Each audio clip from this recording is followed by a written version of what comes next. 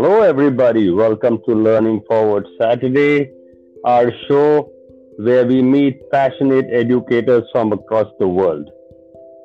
Today, I have with me a writer, an actor, a lyricist, and one who has made great use of his mass media studies and skills. He travels all over the world, and guess what he does? Just storytelling. The storytelling he does gets converted into documented life stories, which help all of us pick up life skills and possibly draw a meaning from the experiences which we hear from varied backgrounds. Our multifaceted author tells us. Our talented guest today is perhaps the best a teacher can be. He epitomizes a real teacher, one who lives teaching, one who loves teaching, and one for whom teaching is perhaps everything. Yes, he's a teacher for people from below 10 to people till below 100, and they all learn from him. In the past 10 years, he has traveled from Nepal to Afghanistan to Europe to Africa to America. Yes, he's spoken at the United Nations, a TED speaker, an educator, and above all, he has something what a theatre artist has in him. His spoken word, his poetry, his storytelling, and yes, he even renders his voice to very special people. On my show today is none other than Deepak Ramola, who has just successfully launched a book and is currently meeting people and talking to people about his wonderful book about life lessons. Welcome to Learning Forward, Deepak. Thank you so much, Sandeep ji, for inviting me. I'm so excited. Deepak, I know your excitement and I have heard you speak more than once. You kind of mesmerize people, and you are of the firm belief that an educator has to be a storyteller. Share with us why an every educator or a passionate educator should be a storyteller. Wow, that's a great question. I think just the mere fact that we as human beings, that's what we do all the time. And by do, I mean we live and tell stories. Whether we do it consciously or, subconsciously, but we all, when we are narrating to a friend what happened over lunch, when we are telling in a class how Einstein, discovered a whole theory or a mechanism, or when we are discovering, how the tectonic plates shift in a geography class, we all are telling stories. And I think the world now lives in such a factual, news-oriented, 3 seconds attention span sort of a world, that we do need storytellers who are great raconteurs, who can weave and take you on these small journeys so that you can draw your own conclusions. I think what I love about storytellers who are effective and who are articulate is that they allow you to draw your own perspectives and conclusions from it, even before they can tell you what the moral of the story is. And I think the more storytellers we have, Sandeep ji, I think it allows for us to be able to transcend the stereotypes that are linked to often data from one point. And I think there is a beautiful quote I once read that in the end, we will all become stories. And I think that is true.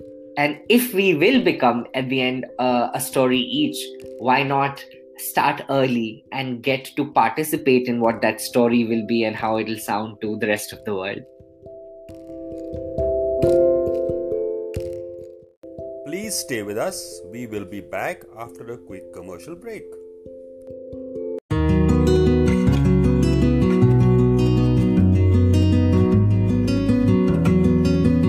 It's been wonderful working with Learning Forward, more so because I've had the golden opportunity of being the founder as well as the sponsor and the first chairperson of Learning Forward India.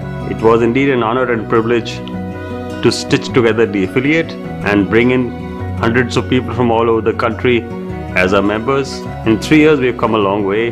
We have worked with a few dozen schools, What's most beautiful about Learning Forward is they are committed to raising the bar for the teaching and learning profession. And we as an affiliate strongly support that. And Learning Forward is but a natural step for everyone in life. Affiliate has to live by the spirit of Learning Forward.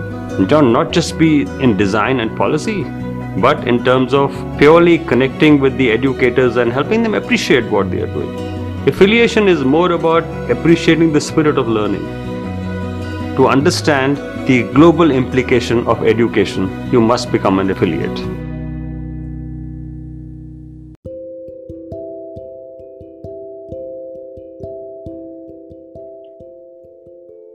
Yeah, Deepak, you said something very interesting.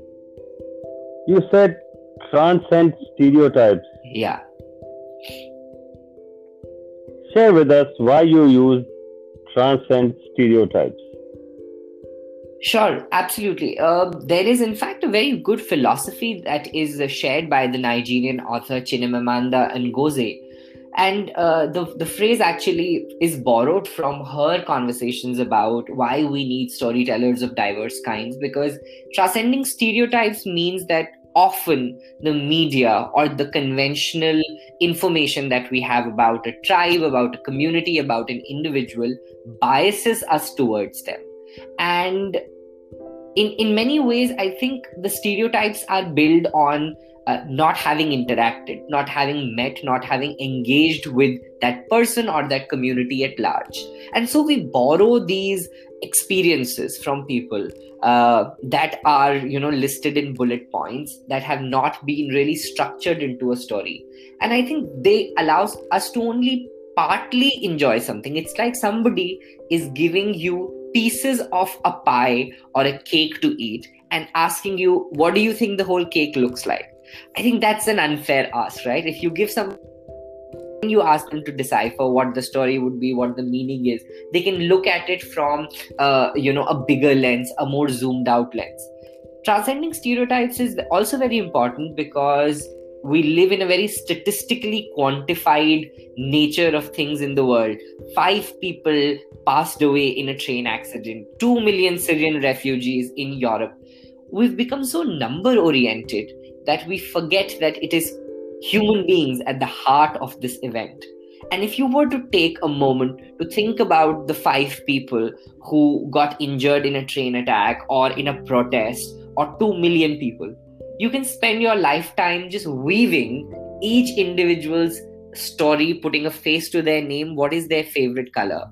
And lastly, I think transcending stereotypes is important because it helps us not label people into a certain category and say this is that and now I'm done with this. It encourages us to lean in and find common threads of what connects us and connects them and makes us more alike than unalike. Thank you, Deepak. You mentioned about information bias. Yeah. On a closing note, how do you think that in this information bias world, are we going to learn or take our learning forward? I think one of the ways, Sandeepji, we could look at, resolving the information bias is by making it more participative and making it more inclusive.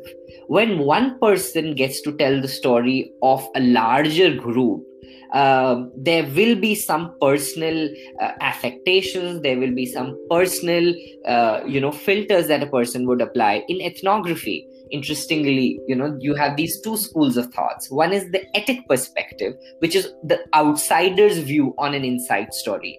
And then there is an emic perspective, which is the insider's view on the inside story. And I think that's how we need to be able to mitigate the information bias, is that we need to ensure that it's not always the etic perspective, which is the outsider's perspective to an inside story, but rather an emic perspective. And the more collaborative we are in our education systems about, allowing for different voices to be heard, I think that will be very, very meaningful, particularly with children.